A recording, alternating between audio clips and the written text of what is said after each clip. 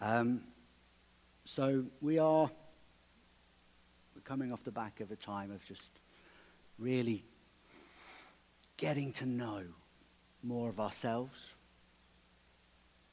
more of the one who has done everything for us so that we don't need to worry. We can cast our burdens on him. We can come to him and let him just lead us into the next phase of whatever that's going to be. Whether that's later today, whether that's tomorrow, or whether that's next week sometime. What he's got for us and where he wants to lead us off the back of our laying down the junk that gets in the way.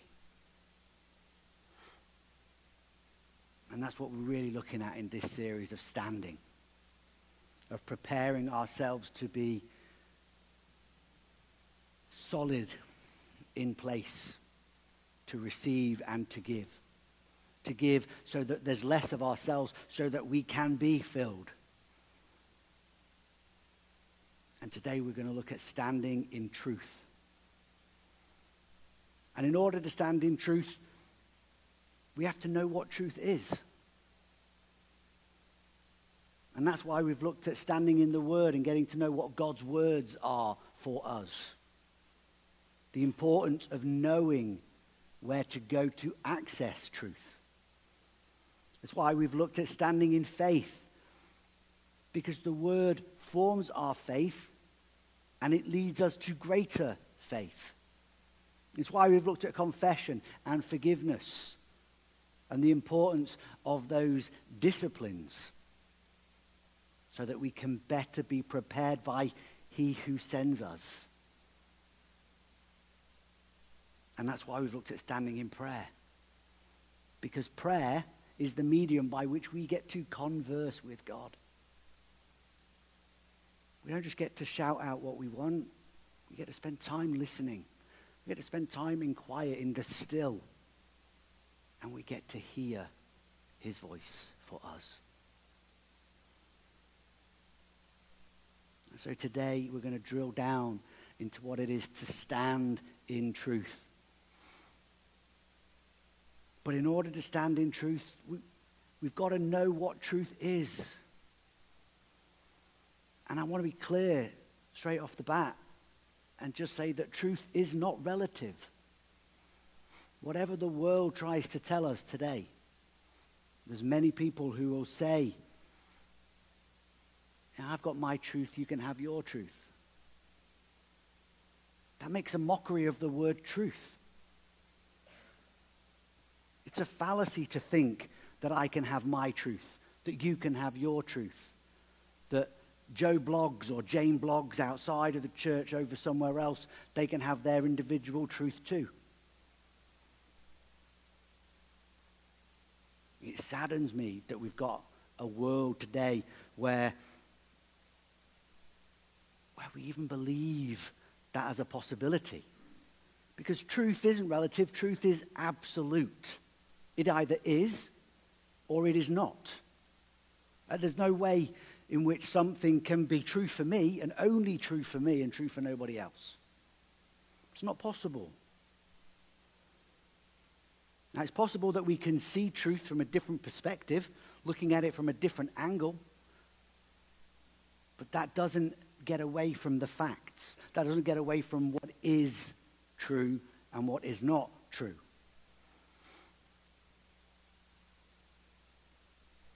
So what's the truth that we stand in?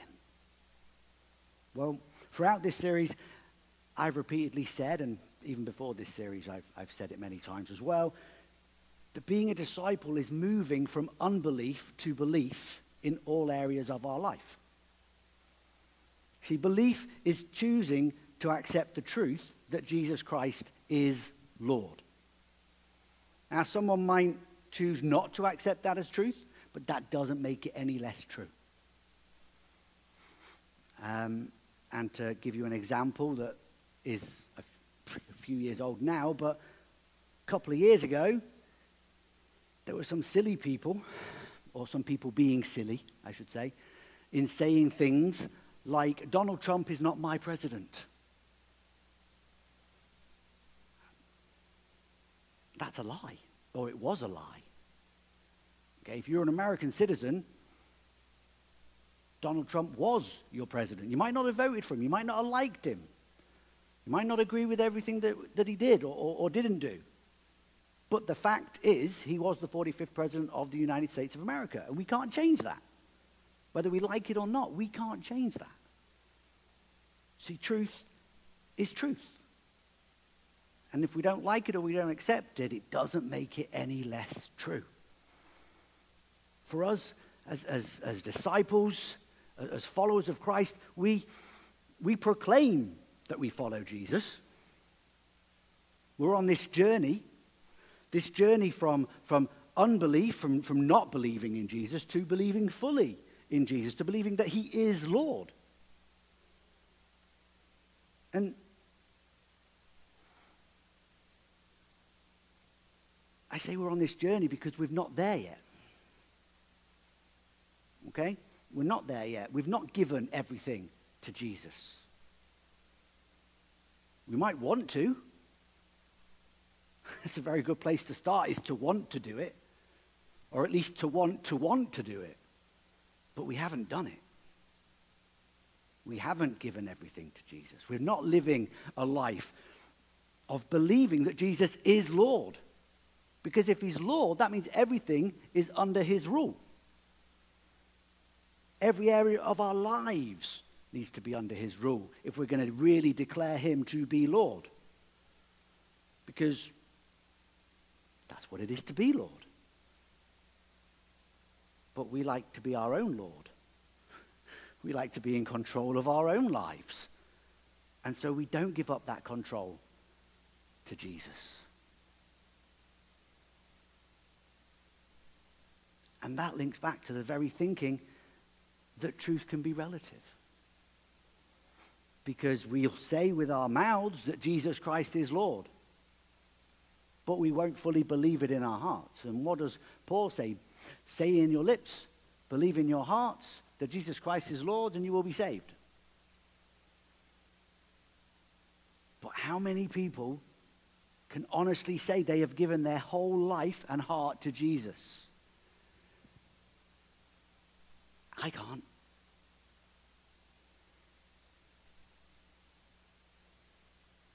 And that saddens me that I can't. But anybody who stands up and says, I can and I have, they're lying. Because we all have these areas that we try to hold on to too tightly, that we won't let go of. And remember that the kingdom of God is everywhere that we declare Jesus to be Lord. So everywhere we don't declare Jesus to be Lord, we're not going to see the kingdom. We're not going to see the fruits of the Spirit truly. And we're not going to see Jesus as Lord. Because if we're not making him Lord, then there's nothing for him to be Lord of. Like a king without a kingdom. He's not really a king.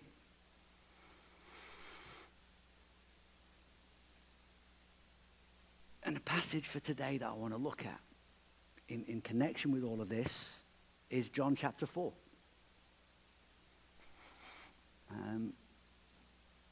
Jesus meets a woman from Samaria at the well. And he speaks truth to her. He speaks truth. See, the disciples have kind of got up. They've left Jesus there at the well. And they've headed into town to get some food. So Jesus is by himself. And at that time when he's by himself, this woman arrives in the middle of the day to get some water from the well. It's not the best time of day to go and get some water, but she doesn't expect anyone else to be there. And the engagement that you get between Jesus and between this woman, it tells us a great deal. Now, I love how Jesus uses this opportunity to bring the good news. To declare that the kingdom is here. to speak truth into this woman's life. And the first thing that we take account of is that Jesus says, "Can you give me a drink?" And what does the woman say? "Why are you talking to me?" Basically. She doesn't expect anyone to talk to her. Added surprise, Jesus is a man. And he's talking to this woman who no man from that town would ever get caught talking to. They wouldn't talk to her on the off chance that someone saw them talking to her because of her background. Then there's the fact that as she says, "Well, you're a Jew." Yeah, he's a Jew and she's a Samaritan. So there's another thing that stops and adds surprise. Why would he talk to her? They're not supposed to agree on things. They're not supposed to really relate to each other and have a conversation. So you can imagine that she's a little bit taken aback and surprised that he's even bothered asking her for a drink. And then she states the obvious. "You ask me for a drink? What are you going to get the water? What are you getting the water with? What are you going to draw the water out of the well with?" See, Jesus says to her, "But if you knew who I was, you would ask me for a drink. You would ask me for a drink."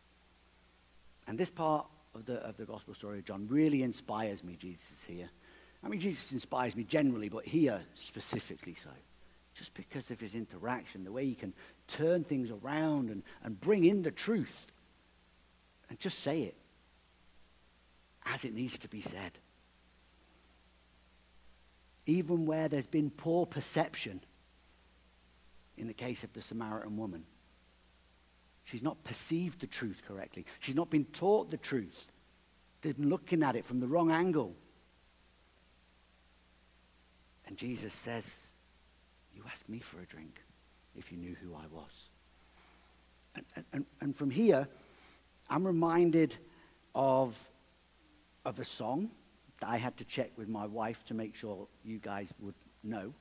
And she assures me that you should know. I'm reminded of a song, "There's a Hole in My Bucket." Because what that song's about is an unresolved, ever-cycling eternity. If you haven't heard it or you haven't listened to it for a while, Google it. You'll find some funny rendition of it, I'm sure.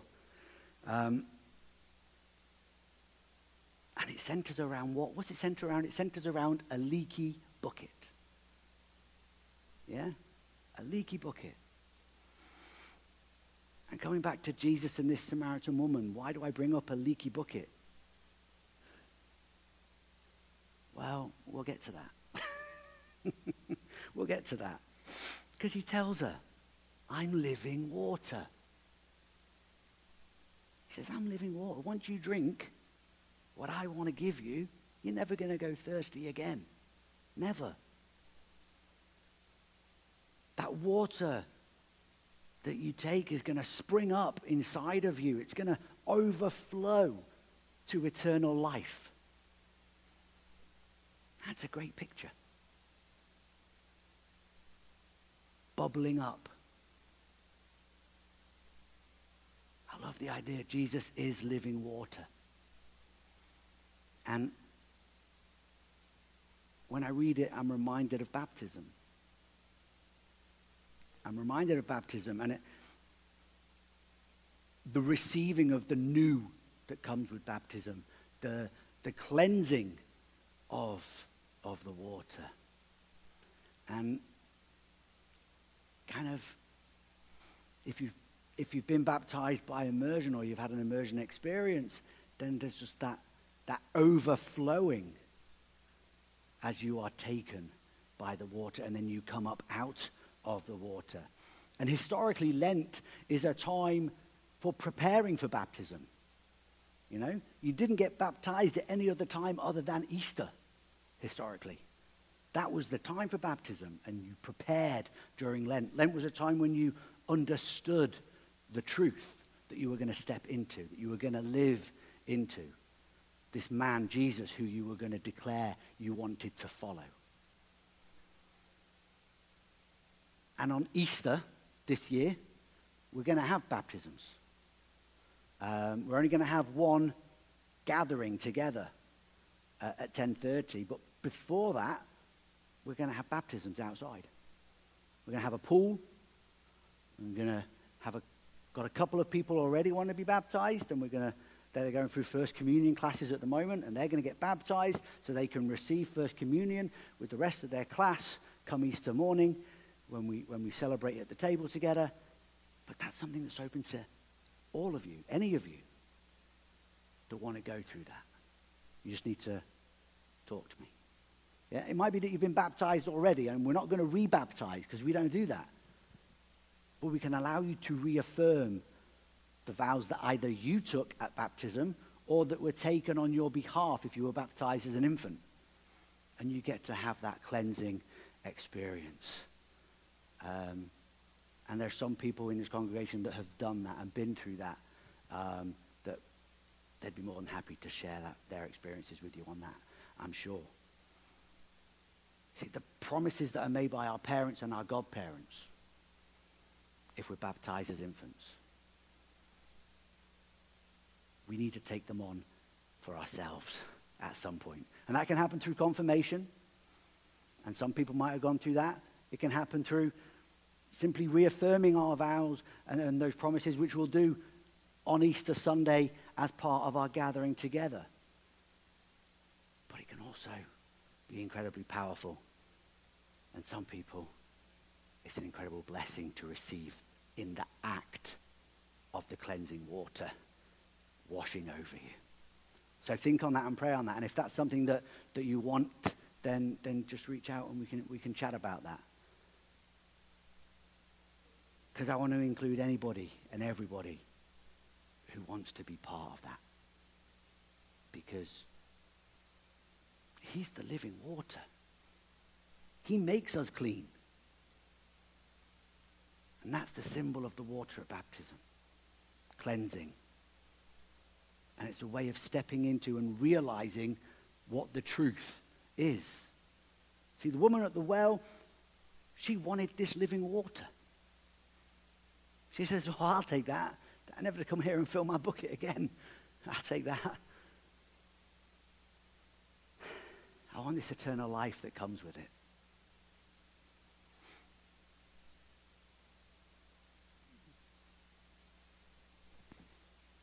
And what Jesus says to her next is huge. Because he says, okay, go get your husband and then come back. Oh, come on. He knew her. He knew that she wasn't living with someone who was her husband right now. That she'd gone through 4 or 5 men before that. And yet he says to her, go. And she says, no, I haven't got a husband now. And she tells him what he already knew. And then he opens her up. And he speaks to her soul. Like no man, like no person ever has before. And he just opens her up. And her response is to speak truth. Yeah, I can see you're a prophet. But then it's to run a mile in her next words. Because she wants to take the attention away from her and all the things that he's just told her. He's like, I don't want to talk about that. I don't want to talk about myself. Let's go in a different direction, please. How many times do we do that? How many times do we try to deflect? And as we deflect, we miss the truth. And she starts talking about history. And she starts talking about temple versus mountain. And Jesus just says, no, I'm going to tell you the truth. All right, yes, you've got this perception of the temple versus the mountain, but guess what? The time has now come where it doesn't matter. The time has now come where all of those who truly worship God will worship in spirit and in truth. Because they're the people that God wants. They're who the Father seeks to worship him, are the words that Jesus says. All the people who truly worship God today do so in spirit and in truth. Because that's what we're talking about. That's what we need to stand in as disciples of Christ. As followers of Jesus, we need to stand in the truth. And in worshiping God, we're supposed to know him. Right? Jesus says to the Samaritan woman, you worship what you do not know. And we worship what we do know. Because salvation is from the Jews. Again, Jesus speaking truth, even in a difficult time and in a situation where you might go, well, you know, today you might hear someone say, well, we'll accept you, it's okay, come on, and not talk the truth as well. Jesus isn't saying at any point, I don't accept you, I don't love you, but he's speaking the truth as well as being loving and caring and supportive and wanting to bring that woman along on the path of discipleship, of living into belief. And she says, well, I know the Messiah is coming, and when he comes, I'll listen to him. And Jesus says, well, hello. I'm sat right in front of you. And her response is to run. See, Jesus came so that we could have life and that we could have it abundantly. Yeah? The important thing. Jesus came so that we can have life. He's the source of the living water. That bubbling up. The NRSV says gushes up. And this spring that's inside of us as we accept Jesus,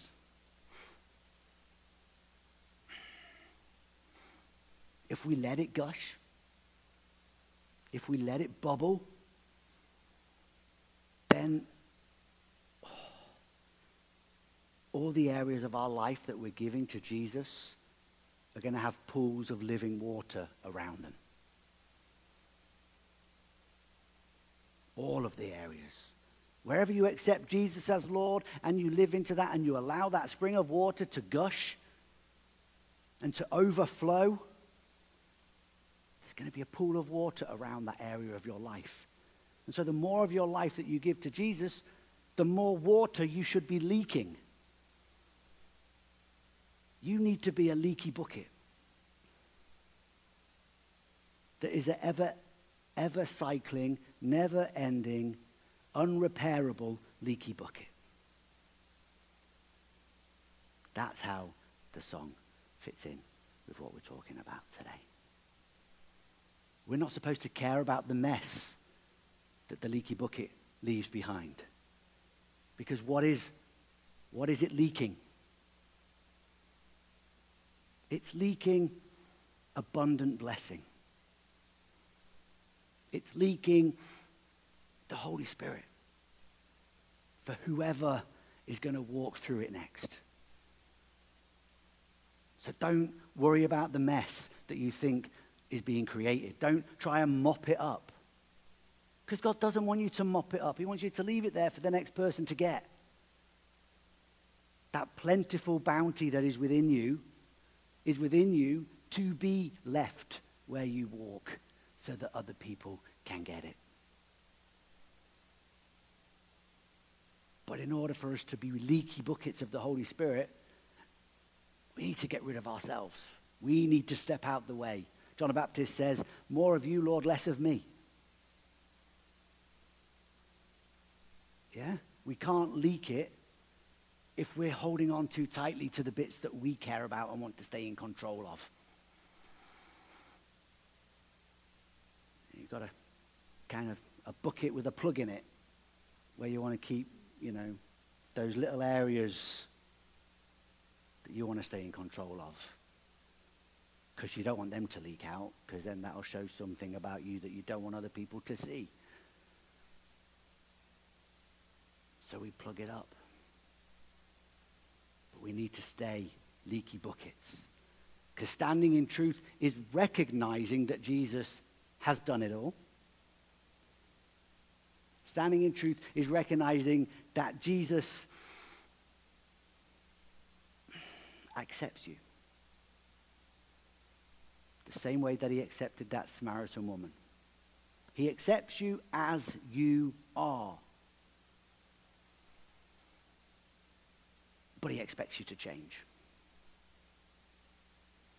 And that expects you to change bit is massive in the truth of the gospel. And yet it's the part that most churches today try to leave out. Because they don't want to tell people how to live their lives or what to do with their lives or how they should be one way or the other.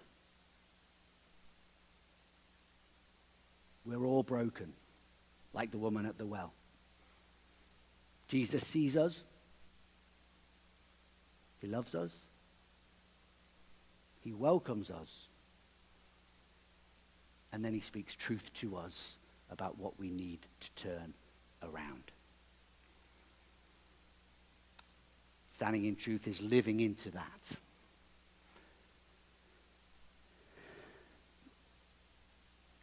So if we are going to claim to worship, we need to commit to worshiping in spirit and in truth. And that means getting to know who we worship.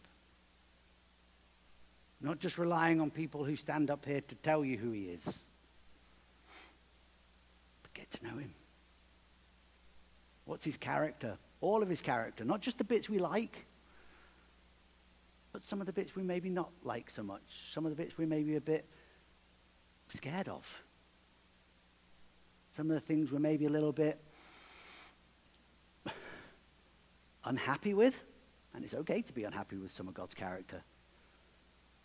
He does things which this world would frown upon. Let's not just concentrate on God as love. Let's accept God as judge. Let's accept God's wrath. There's so much more to God than just this one word, which says, all-encompassing welcome. Because when we do that and we hear the truth from Jesus, we're going to respond like the woman at the well. We're going to run. And we're going to say to people, come and see this man who has told me everything that I ever did. Everything. And we can ask that question, is it possible that this guy's the Messiah? And we know the answer is it's more than possible. It's bona fide 100%. Because Jesus accepted her, but he told her truth. Yes, Jesus is the Messiah. He's the one that we need to imitate, to become more and more like, to be filled by him as we live in him, so that we can have this abundant life which he speaks of. And when we live an abundant life, we get to offer ourselves in worship as we worship in spirit and in truth. So as we come in a few moments to prepare ourselves for communion, we're reminded of the words of Jesus as he sat with his friends around the table. I just want to pray for you. As you empty yourself, as you've been emptying yourself all morning, don't let other junk from the world fill up what you've emptied. But welcome the Spirit in to those voids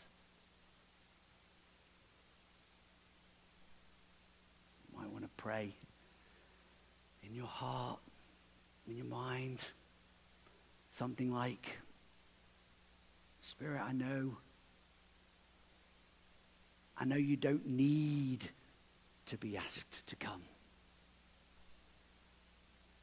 but I'm asking you to come. I'm asking you to come because I want more of you and I want less of me.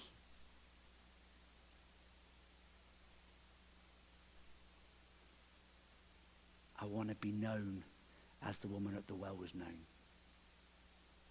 I want to be loved as you loved her. And I want to share that as she shared it. I want to run and I want to stand in truth and declare, come and meet this guy who knows me better than anyone else. The Messiah, the Savior of the world. And guess what? You want to tell other people he knows them too. So Lord, as we prepare to come and receive from you, let us lessen the junk that we carry. Let's lay it at the foot of the cross and be with us as we do. And then fill us afresh and anew to go again